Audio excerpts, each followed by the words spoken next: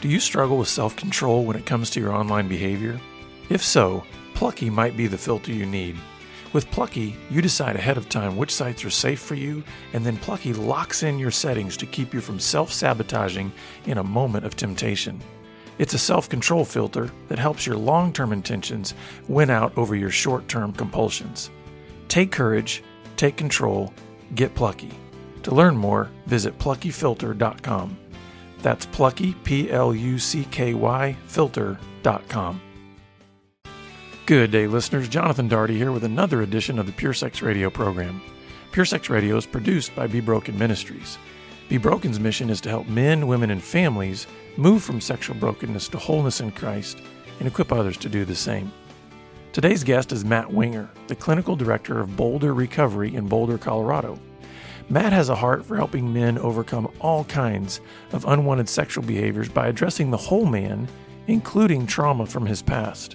In today's episode, we talk about recovery as a means and an environment for addressing all aspects of a man, his emotions, spirit, intellect, and body.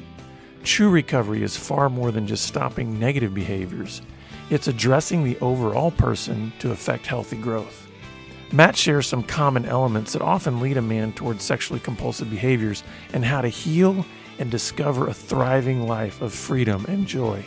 To learn more about Matt and their programs and resources, visit boulderrecovery.com. For even more resources, visit bebroken.com or check out links in today's show notes. And please rate and review the podcast after listening to help others find it. Now, let's dive into today's conversation with Matt. Well, all right, Matt Winger, welcome to the program. Yeah, thanks for having me. I'm excited to be here. Yeah, I was excited to be able to get you on the program. We had a great conversation at the Sexual Integrity Leadership Summit earlier this year, and I really love what you guys do at Boulder. And I was like, man, we've got to get. I feel like there's such a kind of a kindred spirit in terms of the way we want to approach recovery ministry and dealing with people who are really, really struggling. And so I wanted to have you on for that. But tell us a little bit about kind of your history. How did you get into this kind of work? And maybe also introduce our listeners to Boulder Recovery and what you guys do. Yeah, so Boulder Recovery is a 14-day intensive for men struggling with sex and porn and intimacy disorders.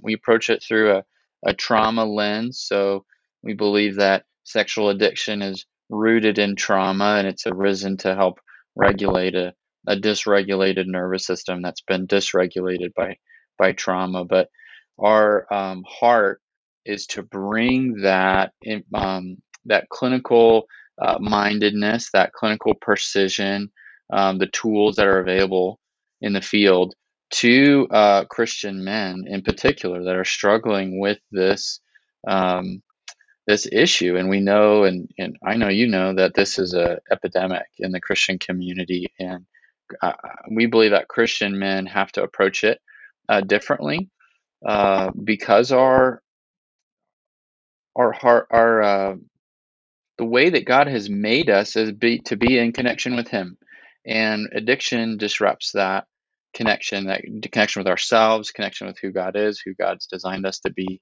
And so we really believe that Christian men have to encounter recovery from this addiction in a different way than men that might not be believers. And so we wanted to create a program that addressed that. So we're going to integrate the clinical tools and also spiritual healing and the gospel in a way that maybe not other places are really exploring, and to treat the whole person, to treat the whole Christian man.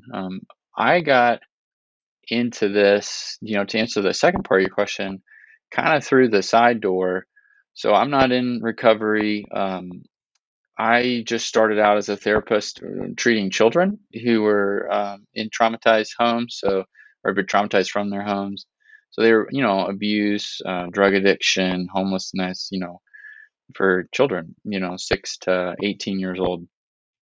And I really enjoyed working with those kids and helping them find some healing and some meaning and some tools for how to navigate their world and their life and their relationships.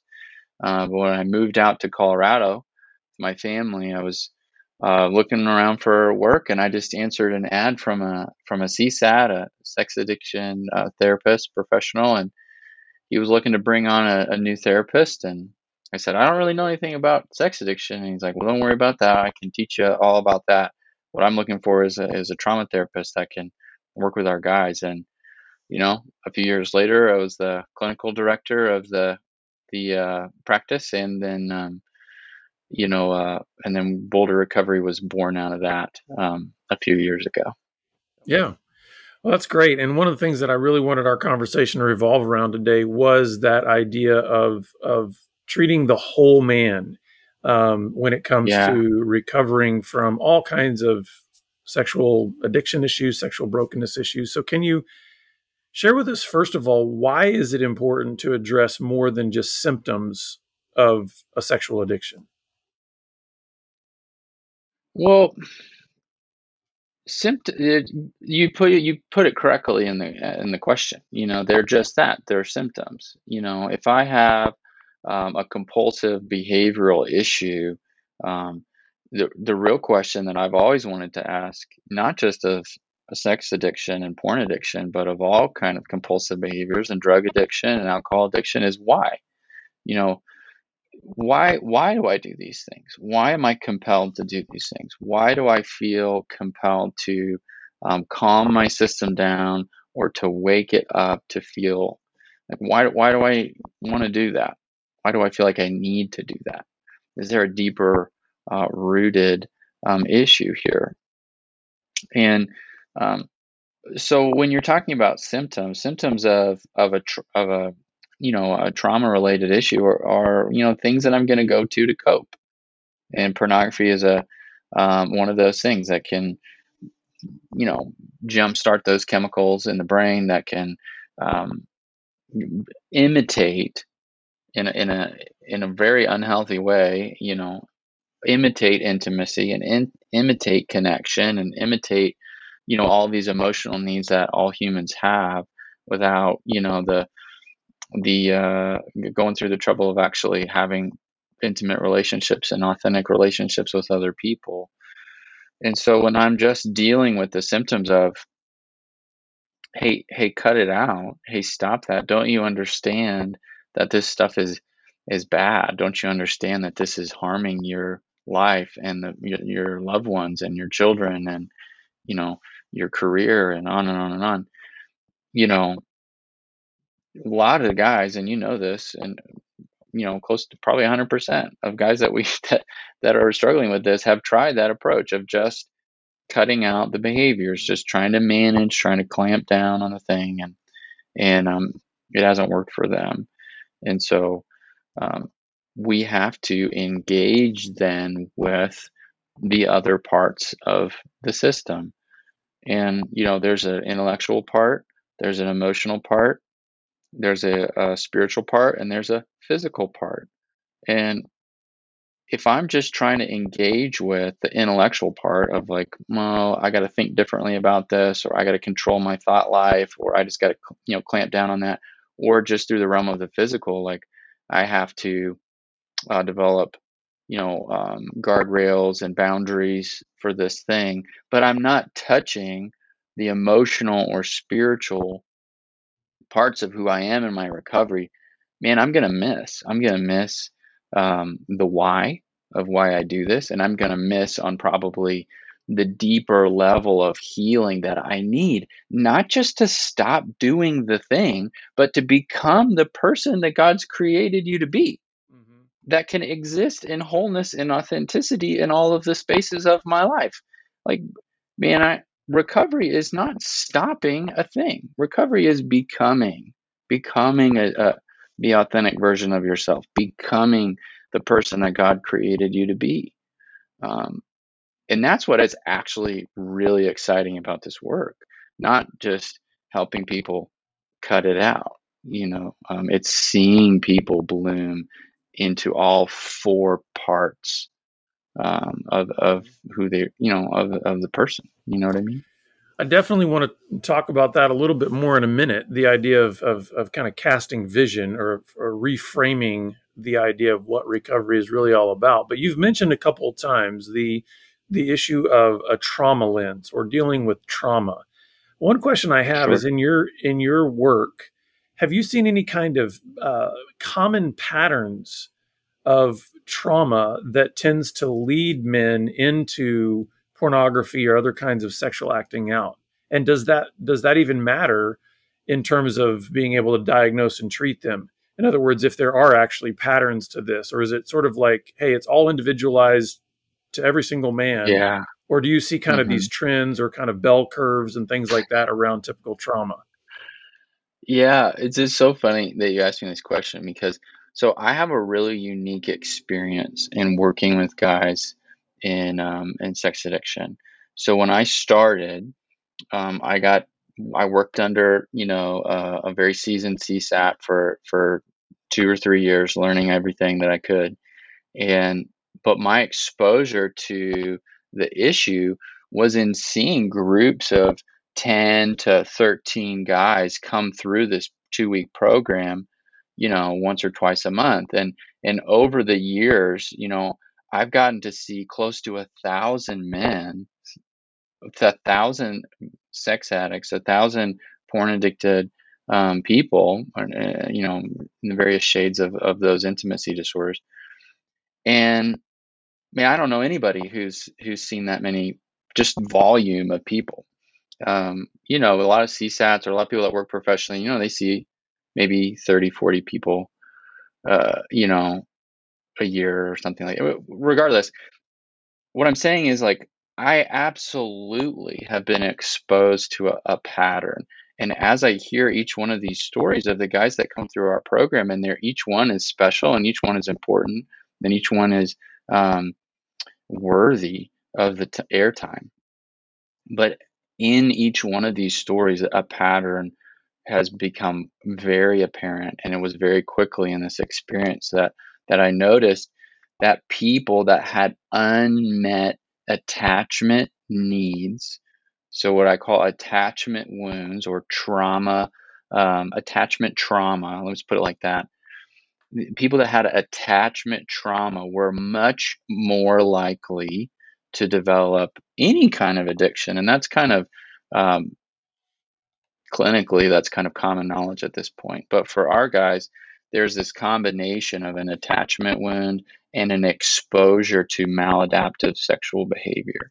So I can't count on my caregiver to care for me for one reason or another, and I am exposed to a maladaptive sexual experience. So a sexual experience that is, not healthy for me at the time. So too much too soon, or an invasive sexual experience, or an abusive sexual experience, or a confusing sexual experience, whatever it may be. And that runs the gambit of like finding, your uncle's porn stash, or, being molested by an adult, so whatever it is, it's a maladaptive sexual experience.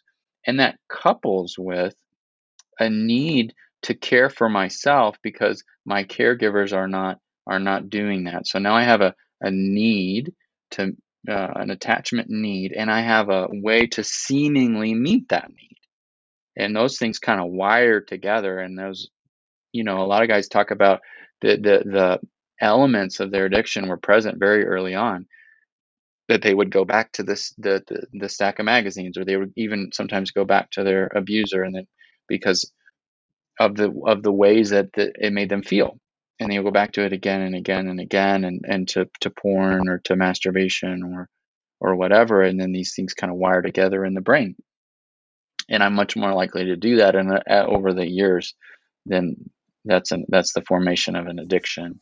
So Mm-hmm. when you ask me if there's a pattern there, like definitely, and the pattern is an attachment wound plus the maladaptive sexual experience. And I don't know how if we want to really get into the nuances of that, Jonathan, but the attachment wounds are, kind of fall into one of two categories. And briefly, there's the, kind of abuse category and what I call emotional vacancy.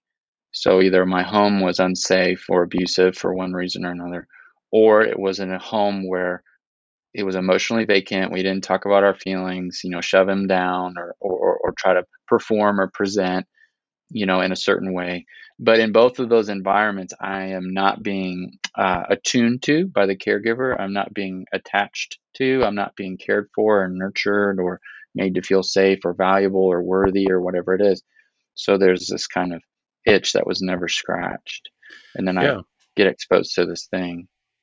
Now, as you're saying this, one of the things that comes to my mind is, especially as you're talking about trauma and recognizing that when these types of things happen in childhood, there is a sense in which obviously that creates a wound, right? I mean, trauma is a wounding type of whether it's a wound of absence, a wound of presence, like in an abuse or something like Yeah. that. There's a sense in which somebody else's brokenness has gotten dumped into this child's life.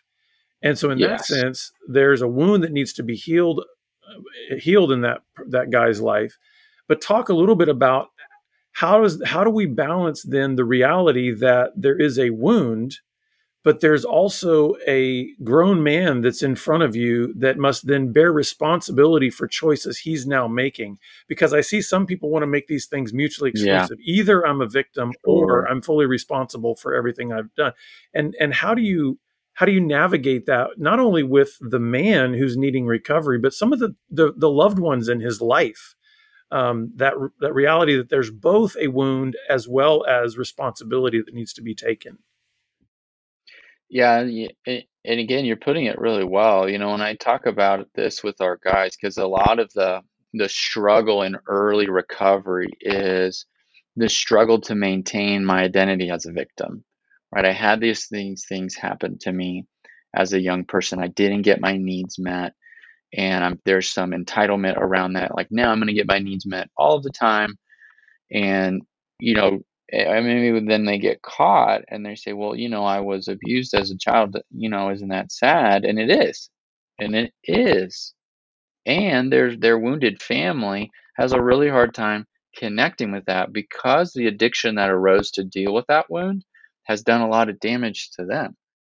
And so what I encourage our guys to do is to, and I talk through this with them, and my staff makes fun of me because I use this example a lot, and so sometimes they'll joke around and change my wording a little bit. But the example is I have to be able to hold two truths at the same time. And addiction um, wants to make everything black and white. And we can talk about, religiosity, later, but religiosity also wants to make everything black and white. But in this case, I have to hold the two truths that I was a victim of trauma and I have now become a perpetrator of trauma. And these are both true. And I have to be able to hold both at the same time, one in each hand. If I let go of my identity as a victim and only hold on to my identity as a perpetrator, then I am a monster and I'm a really bad person and I'm a piece of garbage. And who would do this to their family and their loved ones or their wife or whoever? And a lot of guys are in that place, right? Of just that I'm a monster and I'm beyond healing and I'm far too broken, right? Well, that is going to get in my way of my recovery because that's not true, you know. And if I let go of my identity as a perpetrator of trauma and only hold on to my identity as a victim, then I don't have any responsibility or accountability for the choices that I've made in my addiction because I'm a victim here. And don't you see how this is all really damaging to me? And then this you get into that really weird sticky stuff with guys that are trying to enter into sobriety, enter into recovery, and they're saying, oh, my wife is really mad at me, and doesn't she understand how that makes me feel? I'm working really hard here, and she looks at me like that, or she talks to me like that, or she cries all the time, and doesn't she understand how that makes me feel? You know, and that's them holding on to this identity of that I am the victim here instead of recognizing what this addiction has done to her. Mm-hmm.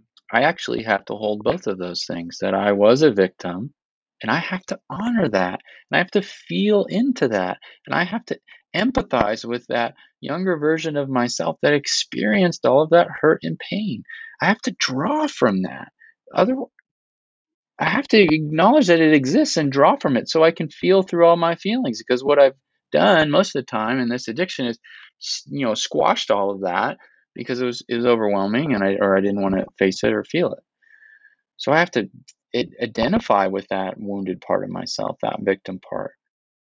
But I also have to hold the reality that I've done a lot of damage. And like you said so well, those things are not mutually exclusive, and I have to hold both if I want to have a shot at recovery. So, yeah, and I think that's a great way to put it. As we circle back around maybe to the four elements of a man that need to be addressed, you mentioned about the emotional, the intellectual, the spiritual, the physical. Can you start Yeah, to help us understand when you're helping a guy kind of get an accurate diagnosis, so to speak, of where he's at and what's sure. going to need to be worked on in all four of those areas? What does that begin to look like practically in terms of actually addressing each of those areas in a man's life? Because I can imagine there's guys that are listening now that are going, "Hey, I can kind of track with you sort of philosophically, and I can even Hmm. identify with a lot of stuff you're saying. But what does it start to look like practically for me to intellectually, emotionally, spiritually, and physically heal and recover?" Hmm. Yeah. Well, we're going to take it in stages and progressively deepen our work as we go, and that's what we're trying to do in our 14-day program. And I think that's kind of the 30,000-foot view of recovery in general. I kind of start intellectually. I kind of start with a kind of a mental approach to my situation. Okay, things are really bad. I've just gotten caught, or things have become overwhelming and untenable for me in this addiction. So I need to do something about it. So I want to learn about my addiction, what's going on within my nervous system, what's going on within my neuro biology, and tell me about what's going on. And so part of our program is that intellectual component that, hey, look at what addiction is doing to you intellectually. What are the patterns here? Hey, let's talk about trauma from this intellectual point of view of what does it do to the body? And hey, have you experienced this abuse or this vacancy? And what is likely to come out of that, of how you see yourself and how you see others and how you see relationships? And we're going to just encounter all of those things in a thoughtful way. It's not really engaging with my emotions yet. It's just this is what's going on, and if I want to get better, I need to intellectually assent to these things that are going on. And then we want to move into the physical. The physical is, okay, now that I'm learning about what are these things that are going on in my body, can I begin to feel them sensation wise in my body? So can I feel the rapid heartbeat of when I go into fight or flight, or the shortness of breath, or that airy feeling in the pit of my stomach that makes it hard for me to breathe when I get reminded of my trauma, or things remind me of difficult situations from my past? Can I begin to allow my nervous system to exist physically? Right? Can I encounter my emotions through the lens of my own body? So a lot of guys want to just do recovery from the neck up. They just want to try to think differently about it. But God gave us a body, and it informs us on what matters to us. Anger isn't bad. It tells us what matters to us, and it and one of the ways I can realize that I'm angry, and we'll get to emotions in a second, but is by getting feeling into my body and understanding what my body is telling me. Why are my palms sweaty? Why are my muscles shaking? Why do I have blurred vision, or why is my face getting red? And allowing my body to feel in a nervous system capacity. And so um, and we want to engage with that. So we're going to engage intellectually, we want to engage with our body physically, and then we're going to learn some tools around how to help my body calm itself down in some physical ways. But we're going to deepen the work even further after that. We're going to move into our emotions. Okay, so what is my body? What are the things from my past intellectually and my body telling me, or about what I feel? Mhm.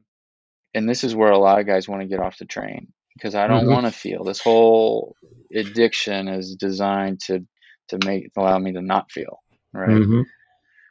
And So let's get into, well, anger is a really good entry point for a lot of men. And what's underneath anger? Well, there's fear and there's sadness and there's hurt. And let's talk not just intellectually about these traumas from your past, but what do they um, what do they kind of brand into you in terms of um, your emotions and how you feel about yourself and how you feel about um, you know your everyday environment and circumstances, and allow myself to become connected emotionally and be vulnerable, and we're going to teach them words um, to describe their own emotions. It's really funny when you start working with guys in early recovery. Um, they really don't know how to describe their emotions. And you say, how are you feeling? And they'll say good or fine, or they'll give you a statement like, oh, better than I was yesterday, or whatever. But when you actually get, hey, that's not an emotion word. Hey, good's not an emotion word. What are you sad? Are you happy? Are you joyful? Are you angry? Are you frustrated? Are you irritated? Or what is it? And have them drill down and just begin to investigate themselves emotionally. Well, now we're really getting somewhere. But if I really want to deepen my emotional work, I have to tie those two together, the intellectual and the emotional, and the physical. It has to run together, because my trauma is all that stuff that I'm thinking about from my past, and how is it connected and still present in my body and in my emotions right now. How did I feel about that stuff? How did that little kid feel about it? You know, is he being shut up? Is he being ignored? Is he being asked to go away? And then I'm kind of speeding over this stuff, Jonathan, because we could probably talk for an hour and Oh a yeah. half or 2 hours about each one of these things. But the spiritual part is where I really get excited, because now what I am doing is I'm going to integrate all of those things into encountering God and encountering Jesus, encountering myself as a son of God, as his child, as his beloved. And how can all of that be true? How can I have all this bad stuff that's happened to me, all this hurt and all this trauma, all this lingering effects in my body, this ineffective connection with my emotions, and how is it still true that, and all the addiction and all the evidence that I'm a really bad person? How can that all coexist with the fact that I am God's beloved son? Because I can't get it together. I can't do it right. I can't beat this thing, and God must really not like me very much. And we get to come in with the gospel then and say, God wants you to be this integrated person. That's who he created you to be.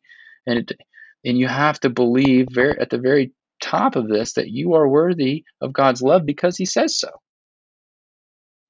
And that's the connective thread through all these things for me, is helping guys engage with that identity of who they are in Christ, regardless of their choices that they've made in their addiction. They have a lot to repent of, and they have a lot to be accountable for, but they are not, you know, They're they not are beyond not. the scope of God's love, right? Yeah. Yes, Yeah. yes, yes. And I can integrate all that work, and this is what's so exciting, because a lot of guys don't think like this. They can integrate all that work into their relationship and restoring that deep relationship with God. They're like, I can think about God. I can feel in my body my relationship with God. I can have deep emotional experiences and intimacy with God. Um, and that's all available to me in recovery, because, as you and I've talked about before, like, our trauma has not just affected our relationships with people, but it's affected our relationship with God. Where where was he when that bad stuff was happening? Did he abandon me? Is he out to get me? Is he trying to punish me? And I have these really dysfunctional perspectives of who he is. And so all of these parts of who we are um, uh, need to be addressed and need to be, renewed. Mm-hmm. Well, Matt, this has been so good. I mean, we could go on a long time because of just all the layers there are to this. I want to Yeah. ask you one more question related to just the recovery issue, and then ask you to point people to your intensive, your website, anything else where you would like to send our listeners. But just thinking of the guy that's out there listening right now, that is, man, maybe he's still in the dark. Maybe he hasn't confessed. Maybe he hasn't come into the light. He's not shared this with anybody. Just what word of hope would you give to a guy that's still feeling like, I don't know if I can enter into what you're talking about. There's a part of me that wants to, but I just don't know if I can take that step. What would you want to say to that guy that's kind of in that place? Wow, what a great question. I think what came up for me is the word worth. And I would want to say to this man that, hey, you are worth recovery. You are not a broken thing. You are not a discarded thing. You are worthy of healing, and you're worthy of a real life. And a lot of guys, they've lived with this addiction since they were young people, so they don't understand what a real connected life could be for them. But isn't that exciting that you could discover that, and that you could find that, and you are worthy of having that, because this addiction is its own punishment, sometimes. You are worthy of that, and not second to that, but equal to it. Your family and your wife and your kids and everyone in your life, they are worthy of a whole person in you too. And man, I would want them to feel that. I would want them to know that this is not just possible for you, but it is the destiny that you were created for. And and the Bible says, one day we are going to be transformed into the likeness of Jesus when we see him. And we will be restored to that person that we've always been created to be. And that's your birthright as a son of God. And I want you so bad to discover that for yourself.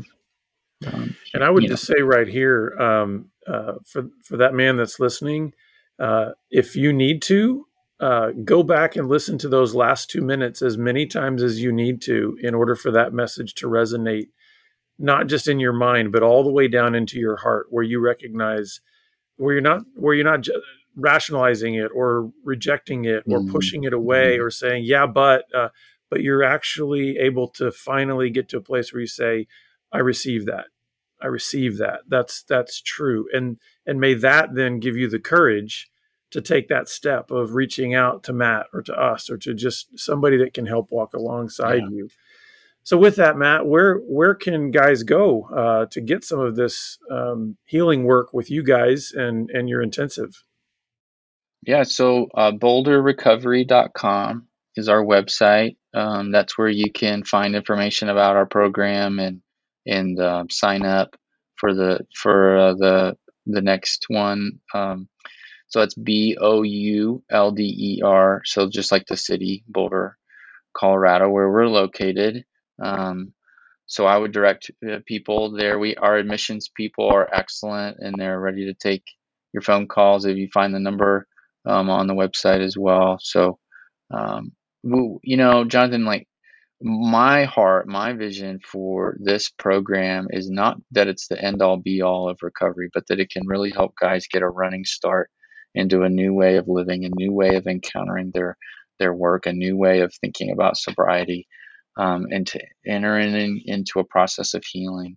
And we want to partner with people within their community to continue that work, because 2 weeks is not going to finish that process.